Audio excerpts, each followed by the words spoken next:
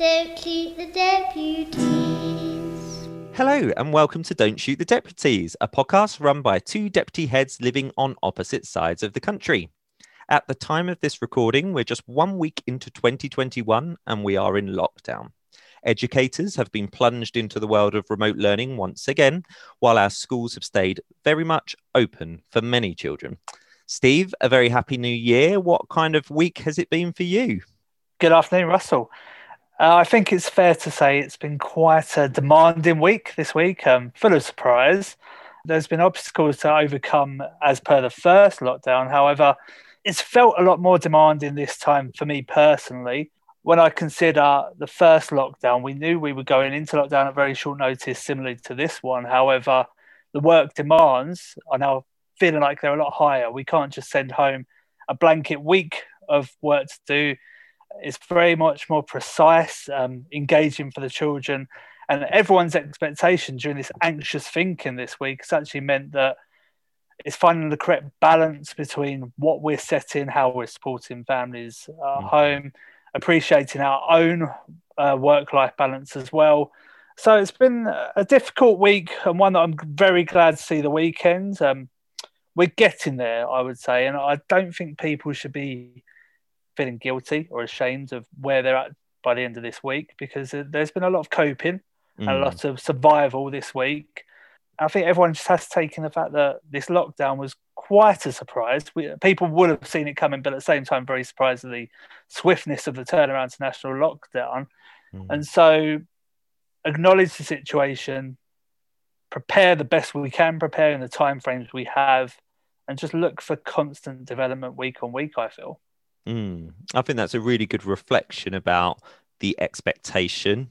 And I think when you talk about expectation, you've got expectation of yourself, upon yourself and those around you, but you've also got the expectation of your community. And you're quite right that in the first lockdown, it was such an unknown to everybody. I think the community were very understanding that remote learning was not something we'd really sort of au fait with, had quite a minimal expectation, nothing to compare it to, where this time I think there's a sense from many parents and carers, and I do understand it, and I think it's fairly justified that the expectation should be higher this time. But I think teachers also have that of themselves. I know for my staff, they want to do the very best job that they can. They've absolutely worked their socks off through the autumn term to help children catch up.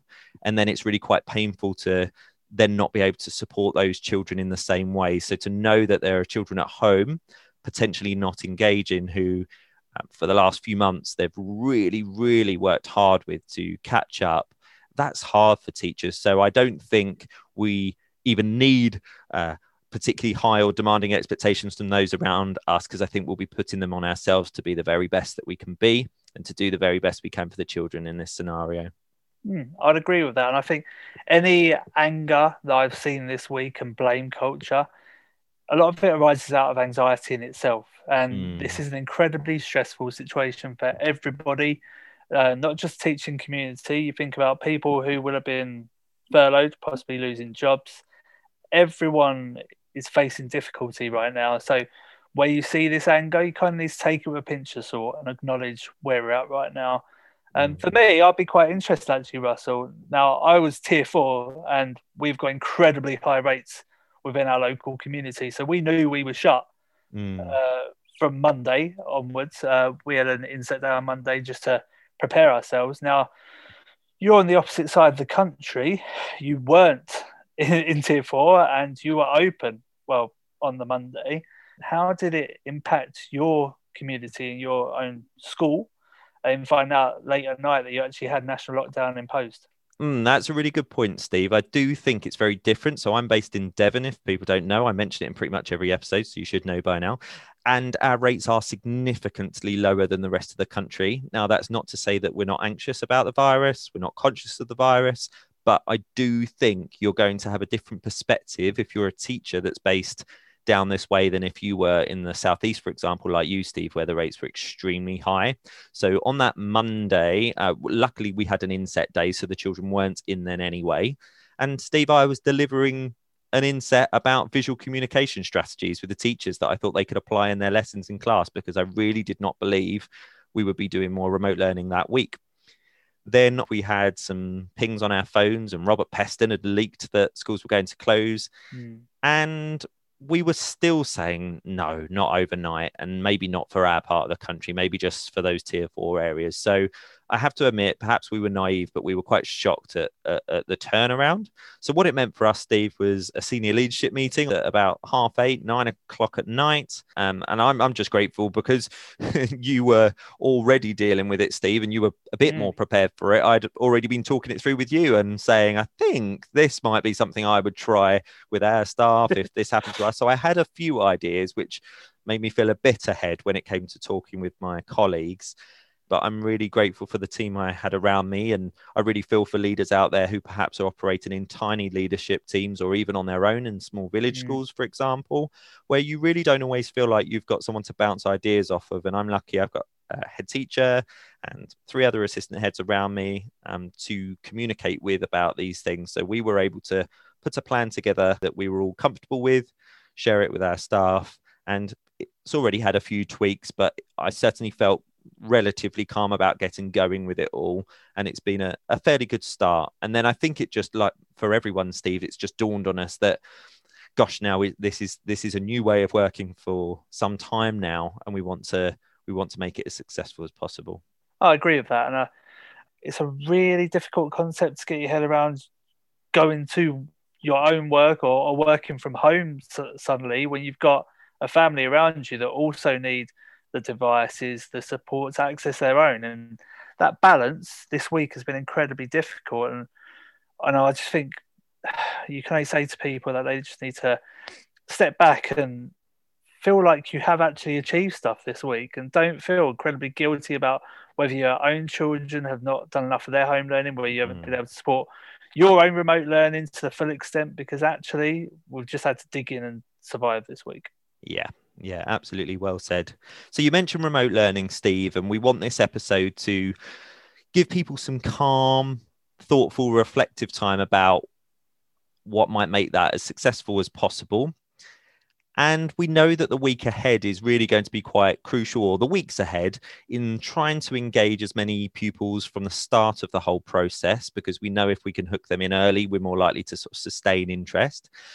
Now, what we don't really want to do today is to get into the discussion about what format of remote learning is most effective, and we'll talk a bit more later about why that's not overly useful. But instead, we thought it might be useful to talk about some key principles or key points that are worth considering to help keep engagement high in your remote learning in the weeks and months ahead. So, Steve, I was wondering whether a good place to start, and you've touched on it nicely there, is just really empathizing and engaging with the perspective of our parents and carers, seeing things from their point of view right now. What are some of the things that will be going on for our communities? Thanks, Russell. One thing I would say is educators are extremely conscientious and always outward thinking in terms of how we can best support a community. And it's really that empathy that you talk about. We need to empathize with our community. We need to acknowledge where we're all at, because every family is different and the makeup of families is different. You can go from families that are finding this situation incredibly difficult for whatever reason. That could be they have 3-4 children at home and they're all trying to access one device. It could be families that are struggling to pay the electricity bill because of whatever circumstances they're in. They could be furloughed, could have lost jobs. We're just coming through the winter months as well, so naturally costs are more. So there's survival in that degree. And then there are families who are working from home day in, day out, whatever hours they are, whilst trying to support their own children. And it's just that stressful situation. And I wouldn't like anyone to sit there and think, oh, I've got it worse than some other people, because that's all perception of the mind, because actually we all have our struggles, and they are our biggest struggles because they're personal to us. So it doesn't really matter comparing to others. So I think one thing teachers are fantastic at is knowing the families and knowing the parents and carers. And yeah, sure, sometimes it'd be nice to have parents and carers that can acknowledge the situation we're in, but it's that balance. It really is. And in knowing what the situation and the circumstances are and how best they can do it, because there will be parents out there who feel guilty being mummy teacher or daddy teacher. And children react differently when they're at home anyway. So the guilt will already be there, and the fact they feel they can't deliver the online learning or support the lessons, they don't have the methods and the way. The common phrase is, "Oh, we didn't learn it like that when we was at school." So there's that internal guilt, and they need reassurance in that. Yeah, I think parents will always just be thinking about the clarity of the situation as well, and getting the demands met.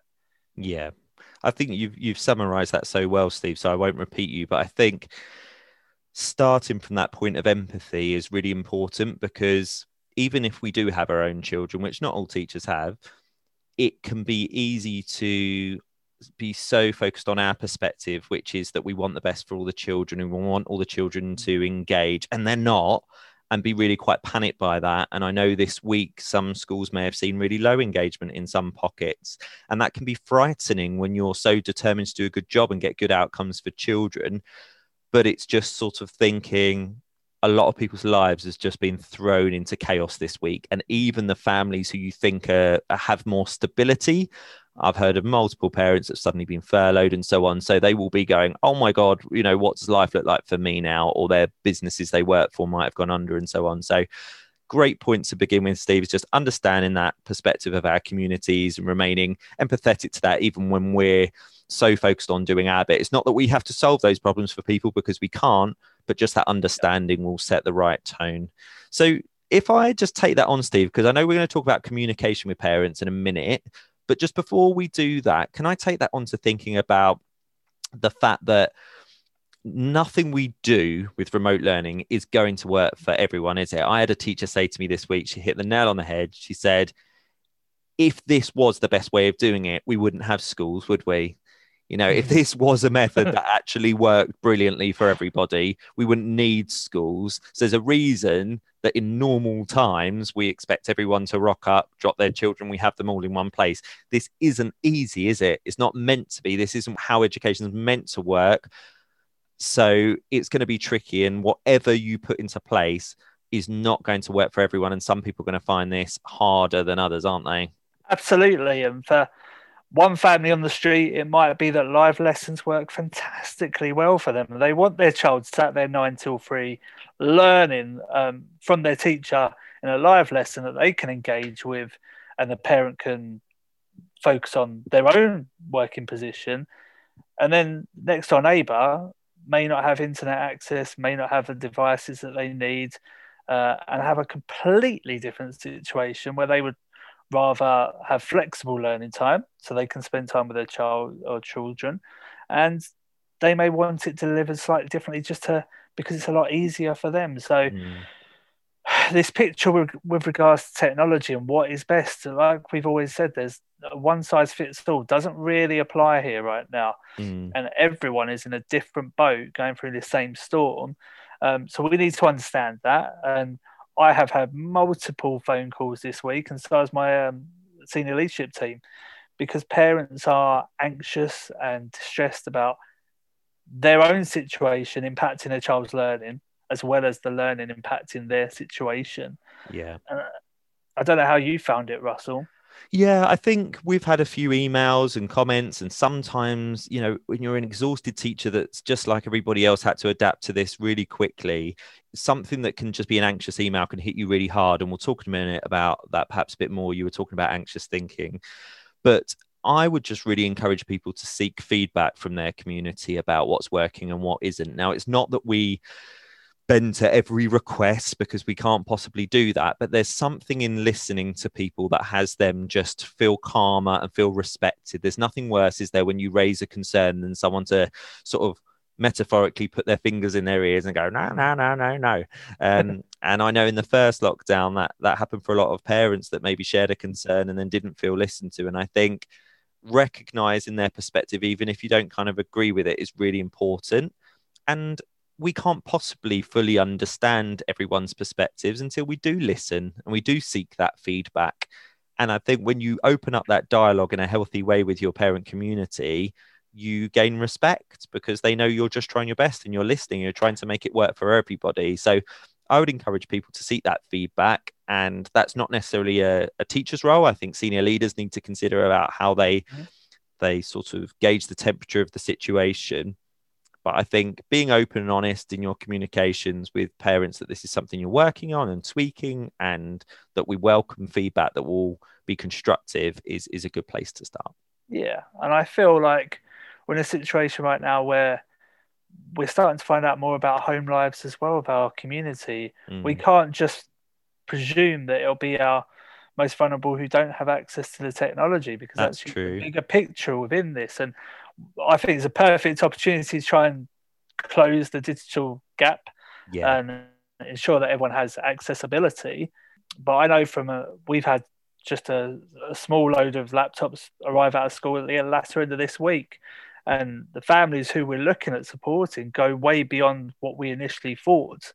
And it's that accessibility, because if our children, in whatever means we deliver this remote learning, if they have the accessibility at their fingertips and they don't need to focus energy on really worrying about this, then the learning can actually be delivered smoother. I'm glad you raised technology, Steve. That was something we wanted to talk about, not in that we have many solutions, because we appreciate that the government has not been overly useful, particularly for primary schools with regards to making laptops available. So we really do get that you might be banging your head against a brick wall with this technology issue. But Steve's so right that it's not necessarily just the ones you think that are having an issue. There are people from all aspects of society struggling with a technology gap, and maybe it's the type of device, maybe it's the device but it's broken, maybe it's sharing devices amongst multiple people, maybe it's that what you see on your teacher laptop comes up differently on their rubbish little tablet, and so on. And that's why I think the listening and asking for feedback is important. But I think for senior leaders, I'd really encourage them with technology to have quite a strategic approach to this. So something we've committed to that's very simple is a weekly formal meeting, although I suspect we'll talk about it more frequently than weekly. All staff, when they're having interactions with parents, if a technology issue comes up via a phone call or whatever, they're going to record it in a central place. And then we're going to review that document every week and action everything we can action, which we actually did for the first time this first Friday of lockdown. And we're able to get some devices out straight away that we did have. So that was a good example of where everyone working together, having a strategic system, was really effective. And come Monday, there's a bunch of children that couldn't access last week that will be accessing next week. So I think listening to people, having some systems for collating that information about who's struggling with technology is really important. And that might not just be a Google form that you ping out to people, because if you've got a technology issue, you might not be able to give it fill in a Google form. But phone calls and things from people, or emails, because people might be able to ping an email on a phone, but maybe not do remote learning on a phone. So I think the technology thing is a big issue. And I've seen all sorts of different things schools are doing about that. I think there are some grants out there that you can tap into that I know my business manager's found something she's hoping to get some funding for. There are people that have had to ask from their community. So it really is a frustrating thing, because we all know that a huge amount of our issues with remote learning could be ironed out if the technology was equitable for all in our community. Point well said. Okay, so let's go back to communication with parents now, and children. What do you see, Steve, as some of the important things to bear in mind with communication? Again, we're not going to tell people what's the right or wrong method, because your leadership teams will undoubtedly have kind of set that agenda for you. But what are some principles of effective communication at the moment with your communities, with your parents? I think the main thing we have tried to work on is clarity, because in our opinion, clarity avoids confusion.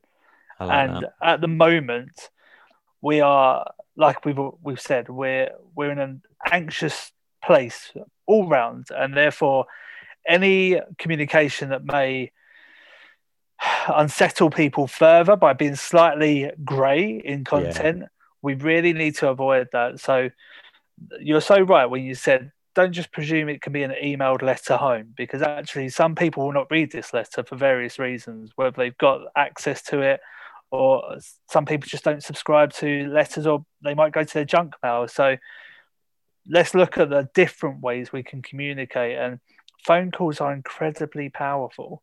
Mm. And yes, it can be quite frustrating when you have a withheld number from your school, for example, or someone, a teaching assistant working from home who's phoning home to parents, and they don't always pick up to a withheld number. But it's the persistence in an active way to think, right, if they're not answering my call, what can I then do to communicate with that family? Because communication is essential, and some families appreciate it a lot more than others. But actually, think of the child and they get a phone call from their teacher or staff member within the year group. Okay, it might be a bit frosty at first because children can react very differently when you're phoning home. They might go a bit quiet, but there's an appreciation in there. And it's quite settling to have a familiar voice linked to education and a different voice from the parent as well. And discussion with parents can really change the mood. And I've had parents phone up this week who have been very stressed initially, and then you just talk it through and you break it down to the real small steps that have been achieved, and then there's a weight that's lifted, and the child will benefit from this, because at the moment we're not able to do face-to-face, so a voice over the telephone goes a long way. I would really agree with that. And you're very likely to receive anxious messages, emails, whatever format you're using from parents at the moment. And you will have an initial reaction as a teacher or a leader, which is to be defensive, which is to get lost in the story they're telling about the issue.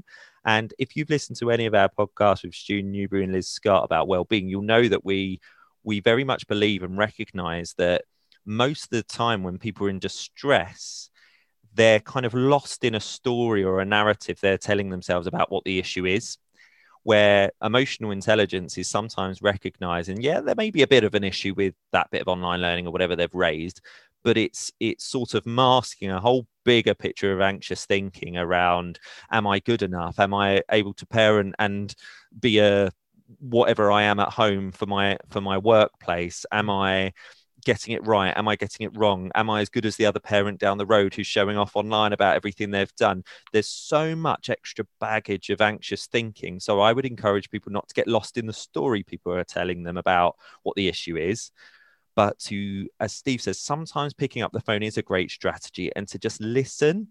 You don't have to agree with everything, but the second you get into kind of whack-a-mole and trying to defend every thing they've raised, because often when people rant, they'll rant about 50 other things that don't really matter, then what you'll do is you'll aggravate their thinking more. So I think just having that kind of calm to just listen, but also point out the strength and the resilience in them that you see. So there's something really amazing in calling a parent up who's in anxious thinking, say, gosh, I can see how much you care about doing this right. I really do get what you're saying, but I just want to first of all thank you for taking such care over your child's education, wanting to do the right thing this week. That might sound like it's sucking up and being too friendly if someone's being difficult, but you just watch how people kind of melt when you realize their perspective and you empathize with their point of view. So I'd really encourage people to just have that emotional intelligence, not to take things personally. And that's going to be really hard on days when you're tired and stressed, which is every day at the moment. But Steve, I did want to come back to your point about clarity, because I think you hit the nail on the head with that it avoids confusion. And I would say that leaders, it's your responsibility to help with this issue. And if staff are given too much free rein to all do their own thing with remote learning, you are setting them up for tension from parents who have got siblings in different classes. So if teachers are given free rein to do whatever they want, and one's doing X, Y, and Z, and the other one's just doing what they thought they were meant to, you're going to sort of encourage this competition, and that's really unhealthy. So I would say for leaders, you've got to make sure teachers have got clarity about what they're doing.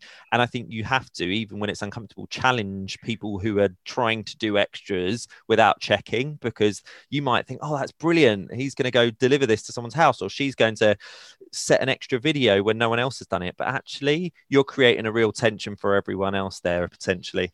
So for leaders, I think it's really important you've got clarity about what the expectation is. Not allow people just to do lots of extras just because it feels nice, because that could cause tension between staff as well. But also, if you're a teacher who's working in an environment where you don't think those things are clear, giving constructive feedback to your leadership as well, because many of your leaders will not be having to deliver the remote learning. They won't get what it really feels like and looks like. And they're not going to be going out of their way to make your life miserable, I hope anyway.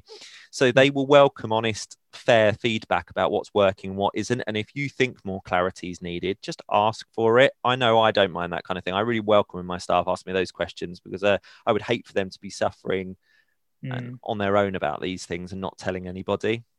I do agree. And I feel consistency is key right now. And we're piloting different ideas across the key stages, and it's acknowledging and explaining to staff what we are piloting, explaining to parents that the reason why this week your year group may be receiving something additional is that we are piloting this to hopefully roll it out across the school, but we need to know if we need to make any tweaks to make it even better for every child to benefit. And one thing I really say this week is that whether you're an educator, a parent, a carer, or a child, is actually celebrate the tiny successes that you've made this week and not be dragged down by the so-called failures that are in mind and or haven't achieved that this week. Just look at what you actually have achieved in the most chaotic week we've had, and it's only the second week of 2021. I love that, Steve. We are so good at still looking at what we've got to do better, aren't we? And that's what makes us so good at our jobs, I hope. But you're quite right. We've come on such a long way. And, I was reflecting with my wife, who's also a teacher lately, that they're having to learn to teach in a way that they weren't trained to. And something as simple like recording yourself speaking over a PowerPoint for 1 minute. I mean, we've all got those hilarious anecdotes of that taking 40 times, and all those hilarious outtake bloopers that people are sharing on Twitter and whatnot, where, one simple video has taken so many times because it's tricky. We're not used to it. We've been producing a podcast for 2 years and we still... What our listeners are hearing now is an edited version that's taken out all our fluff ups and, my cat coming into the room and meowing, which we did 5 minutes ago, and so on. All right. So, Steve, I wanted to talk a little bit about the delivery, because obviously if we're wanting engagement from our children, let's say we've done everything we can with technology, we're communicating effectively with parents, we're empathizing with their situation. Clearly what we offer needs to be good, but we've already recognized there's not one way of it being good. So we thought we'd reflect on the Education Endowment Fund's rapid evidence assessment of remote learning, because they've just released something, haven't they, or a little while ago, about some effective sort of ingredients, really. And they do talk about some of the things we've already talked about, so we won't repeat those. They talk about access to technology. They talk about the fact that different approaches to remote learning do suit different sort of perspectives, and we've talked a bit about that. But I just wanted to talk a bit about the first point they make, which is that teaching quality is more important than how lessons are delivered. And I think that would be a relief for some people to hear, because it's easy to feel, particularly if you hear of people that are live teaching all day, that perhaps that's the best. And it's not about that. It's actually about the quality of what you're doing rather than the format. Yes. And I feel you hit the nail on the head earlier when you said it's not necessarily like the one size doesn't fit all. So let's not get bogged down in the process of the delivery. Let's look at the aims and the outcomes of what we are delivering. And this can be in any means that we feel is necessary. And even within the school, we know there will be families that would like it received in different ways. But if we actually explore the quality of that, we're all about quality first teaching and quality first learning. So let's really emphasize on that product that we're aiming for, how we can follow it up, how we can engage with the family as well. Yeah, and I think for me, Steve, from a strategic point of view, I sent a cheeky message to Nick Hart, who we had on our deep dive podcast a little while ago, saying, so what are you thinking for teacher training now? And just like all of us, he was sort of reflecting on the fact that he hadn't had very much time to think about that question just yet, but he was saying certainly thinking about these active ingredients of effective remote learning would be a really useful thing to be exploring in the weeks ahead with your staff, because whatever format you're doing things in, if you keep coming back to the principles of effective teaching with remote learning, that's going to guide you. So on the EEF site, they talk about things like effective explanations, clear explanations. Now, a clear explanation can take many formats, can't it? Absolutely, yeah. And we can look at the advantages of having technology at our fingertips as well, to think about how best we can deliver with clarity and an explanation and being concise, because we're limited. We haven't got that natural dialogue between class and teacher and support staff. We're actually thinking outwards, and we need to deliver it with precision to ensure that explanation is clear. That's a great point. Precise explanations are really key, whatever format you're using. And actually, I started the podcast by talking about the inset I'd done on Monday about clear visual communication and thinking that was irrelevant. But actually, now you say that, that was all about precision. You know, we were reflecting on advice from Oliver Caviglioli about using graphics and icons, dual coding, basically, alongside a clear explanation. And actually, that's really relevant in the remote format, isn't it? Yeah, it's just knowing of how to communicate that over technology, but the barrier can easily be broken down then to get the most effective use out of it. And because that's so new to us, Steve, there's a real role here, isn't there, for sharing good practice amongst your school, Yes. isn't there? So like our staff meeting next Wednesday has turned into open forum, what's working and what isn't, like an initial conversation, because I suspect teachers, being who they are, will already be doing some different things that work and don't work, and will be more than happy to chat that through with their colleagues. Absolutely. And do you know what? This is the privilege of being part of an online community via Twitter and via our Make an Impact Facebook group, because collaboration is king. And when you can rely on a massive community that you've got there to support each other, because I learn consistently and constantly from an online community as well as the people I work with. Yeah. And do you know what? That's the best thing. I remember years ago, Russell, when we went into a soft federation with another school to support them, and it opened the possibilities for collaboration up. And I've never looked back since then, because collaboration is fantastic. And I always feel, don't rewrite the wheel. There will be knowledge out there that can be really important to us and expands the mind and the knowledge. And we can all learn together in different aspects, because everyone contributes to that pie. And that's why I'm thinking the EF guidance, make sure it's shared amongst staff. Just drop in nuggets, because everyone will take something from it and then bring back more. Well, and they've got lots there, Steve. They talk about the effective, clear explanations. They talk about scaffolding, which is something we do in the normal class environment that you can still do online.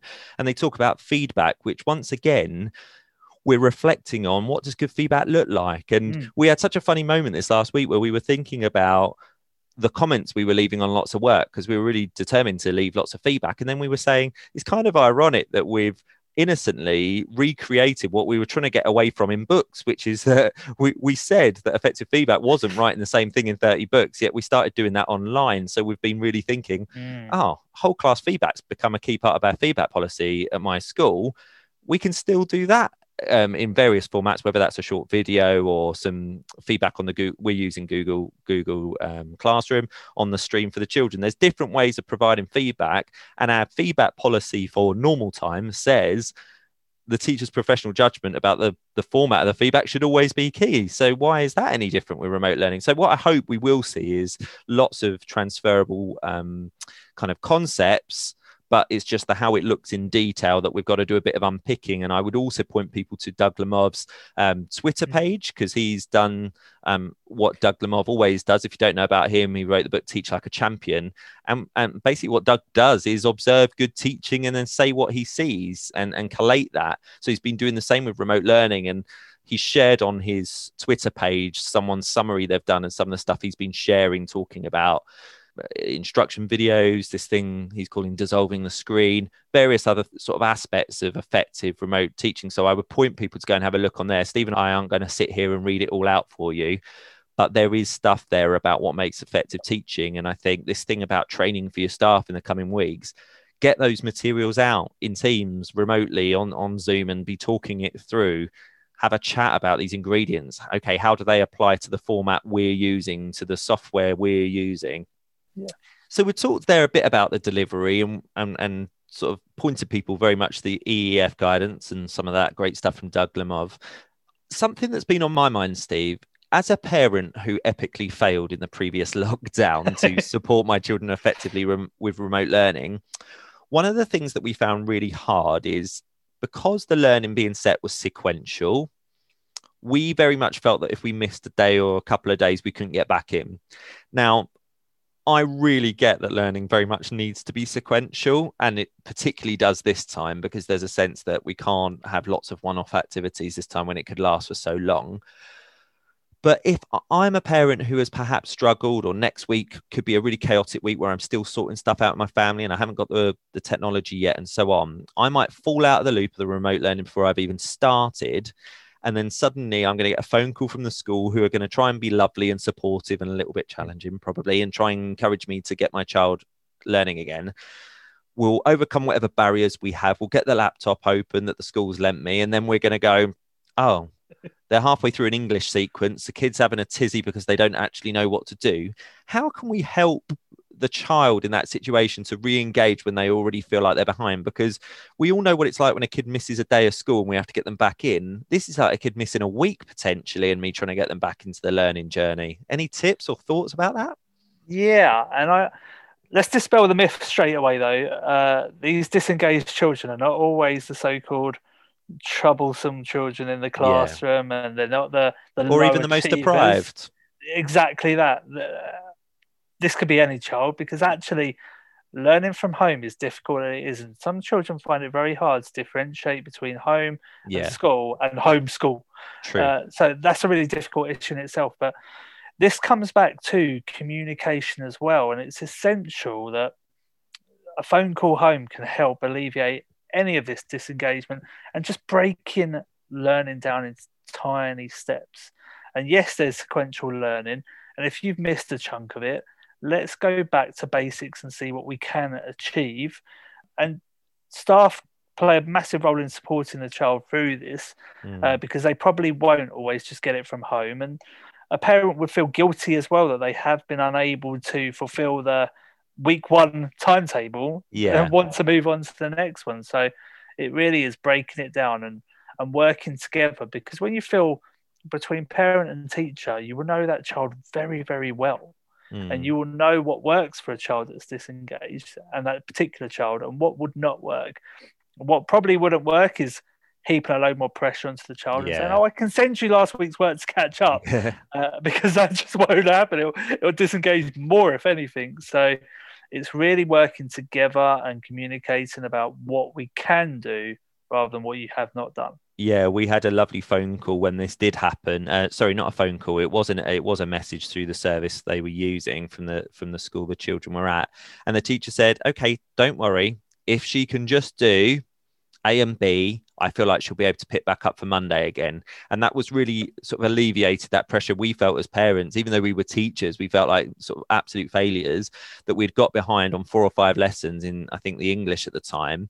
And actually read this chapter, do this one activity, and she'll be able to cope with Monday's lesson. And that was just enough to think, I don't have to give up, because you reach that stage as a parent where you think you're overwhelmed by it. Oh, we'll just do our own thing. And once you've lost them, that can be very hard to get them back on. So it'd be our advice is to really say to give parents that route back in if for whatever reason they have disengaged, whether that's technology, whether that's because they just haven't tried, whether that's because the child didn't really want to do it, give them routes back in that make it possible. And even for some families, that might have to be, look, today, what's manageable for you? Is it just getting today's history lesson done? It's better than nothing, isn't it? And if we can experience some success again, then hopefully that'll snowball back into greater engagement. And the good thing about our units of work is they don't last forever, or even within a longer sequence, it tends to be broken up into sort of sections. So yeah, we're used to having to do a bit of that in normal school time when someone's been absent or on holiday or whatever. It's just giving people those tools to get back in. I think that's a really important point. And not being so hard on yourself as well. Yeah. There is guilt and frustration from another national lockdown is enough. You don't need to place more on yourselves or the children. And teachers can feel guilty when the members of their class aren't engaged and they feel they're falling behind further, but it's all workable. Yeah, and that's such a nice thing to say, Steve. It's not all on the teacher. We like to be superheroes that solve every problem, and it's very disempowering to feel like there is something that's not in your control to solve. But I'm afraid that does happen sometimes, despite your best efforts. So be kind to yourself and share that load with those around you. Senior leaders do want to help. I know for me, my role has suddenly changed dramatically overnight. So anything I can do to help make a success of this, the better. So, last thing we thought we would talk about, because we can't cover everything in this one episode, but was just thinking about the whole culture really around this, Steve. And culture is a key word, isn't it, in normal times in schools, how you build that culture of high expectations, success, praise. I'm curious what that could look like in the sort of remote world, because I feel like it could really contribute to engagement if we get culture right. But I could also see how we get that culture wrong and we could quickly demotivate or make people feel bad, which is not what we're trying to do. No. And it all comes back to actually this praise and reward. It shouldn't just be purely for that outcome of the work, because we're acknowledging the situation children are in and how they're working at home, what levels of support they're able to have from a parent or a carer, what the teaching staff are able to deliver. So actually, some children may actually feel it's a success that they've logged into Teams or Google Classrooms with ease. They've had a look at the work, they've attempted the English, but possibly not the maths that day because situations arise. And therefore, you have to be really careful not to discourage and say, oh, you didn't manage to do this. Is there a reason why you haven't completed your work, or the work itself is not of the highest quality? Because they're not sitting in the classroom right now. So let's acknowledge and praise them for their effort rather than making them feel bad for that lack of engagement or highest quality work. Because sure, we want to see them still achieve what we feel they can achieve within a classroom, and that's our measurable progress, really. We know what they're capable of. So in the ideal world, we want a child to do that. But also, teachers, don't be so hard on yourselves and feel like you're letting down that child when circumstances have really prevented normality. Yeah, I think, and when it comes to praise, I think you were touching on this. We don't want to praise things that the children have no control of. I think Jazz Amplifar, in our very inspiring episode with her, talked about it's not fair to praise things that children have no control over. And I think she was talking about attendance and how she'd sit in assemblies and think, I'd love that bar of chocolate you're awarding that kid for being 100% in for, but I'm never going to get that bar of chocolate. It's the same with the remote learning. We have to praise the efforts people are going to engage. And I can think of families who are sharing one device between 4 and they've got on and done a bit this week. Well, that child needs really celebrating because that's phenomenal. Whereas my wife sent me a picture of our girls on Thursday. I'm sitting now at our kind of double desk that me and my wife have, nice little setup, device each end of the desk so that when we're working at home together, we can both work here comfortably. Both girls sat calmly in this spacious room with headphones on at a quality device. Now, if they're praised for that, that's lovely. My girls do need encouragement, but they've already got such an advantage over some of their peers in terms of having a fair setup. And it's just making sure that we're praising the right things. And yes, we do need to encourage and reward those that have got on and are doing the right thing, but also really go out of our way to praise and encourage those that are managing to do something, as you say, even if it's not with the best quality, up against incredible circumstances. If they're accessing a bit of work through mum's phone, writing on a sheet of paper, and the presentation's dreadful, but isn't that an achievement that they need recognizing that they've bothered? And I just think in a normal school situation, culture's everything, isn't it? High expectations matched with understanding, relationships. And are you finding as deputy head, Steve, you're reevaluating your role in all that with the online world? Like I found myself yesterday, all my teachers kindly gave me permission to access their classrooms, and I posted like a hello video from me onto all the streams. And I thought, because we're using Google Classroom, I thought I'll post it on the stream. Some classes I won't get anything, but in every class there was at least 1 or 2 comments from some kids that went on and said hello to me. And I was thinking, I hope I haven't just distracted them from their work, but it's at least a bit of my role. I would kind of do that in the school environment. I would nip round, I'd be visible, I'd check they're okay, I'd show that I cared about what they were doing. So are you finding in your role, you're thinking about things that you can do as a senior leader to still add to that positive culture? 100%. At the moment, I'm trying to look into a whole Taskmaster series for children because we're trying to think beyond the academic and let's look at the well-being, let's look at the engagement. And actually, I feel quite guilty in a sense that I like to be very visible at school. I like to form relationships with children, and it's the dialogue that you have with the children that is beautiful about working in the school. When that's taken away, and it's either over a keyboard on Teams or the phone calls home that are very structured, it's that informal chat and friendliness that I really hold on to that. So the role is changing. There's a lot more pastoral care within it at the moment as well. But at the same time, it's quite a privilege to have that grasp of the situation as well. And I love talking to every family that I talk to on the phone, whether it's a pent-up parent or a child that just loves chatting about Arsenal Football Club, for example. But it's those little graces in this disgraceful situation that we find ourselves in that I just hold on to, and you come through it. And I just want every child to get back to school and it be normal, but we have to acknowledge that's not possible right now. So let's adapt and reform and just see the goodness in this. What a lovely place to end. We hope that in this podcast, we've shared some insights that you will find helpful. I really do hope that you also feel understood and listened to in terms of whatever you're feeling right now, all the insecurities and worries you might have about remote learning and this new way of working are completely valid. So we're there with you. We really hope you will seek the support of us as two random deputy heads out there doing our bit, but also running a group called Make an Impact Education on Facebook, which now has 16,000 members that join us regularly to laugh at silly memes and share good practice and share free resources. It's become like a massive staff room for the teaching community, and we're so privileged to run it, even though I can't keep up with the notifications anymore. We hope you keep engaging with the podcast, which we will continue to do, and share lots of brilliant guests in the coming weeks and months. And we hope you also follow us on Twitter and Instagram, where we're a bit sad we don't have so many followers because we're not young enough to really get it. That's the main issue, but it's at Dynamic Devs on there too. Take care, have a fantastic week, and take one day at a time. Bye for now. Goodbye. Don't keep the deputy.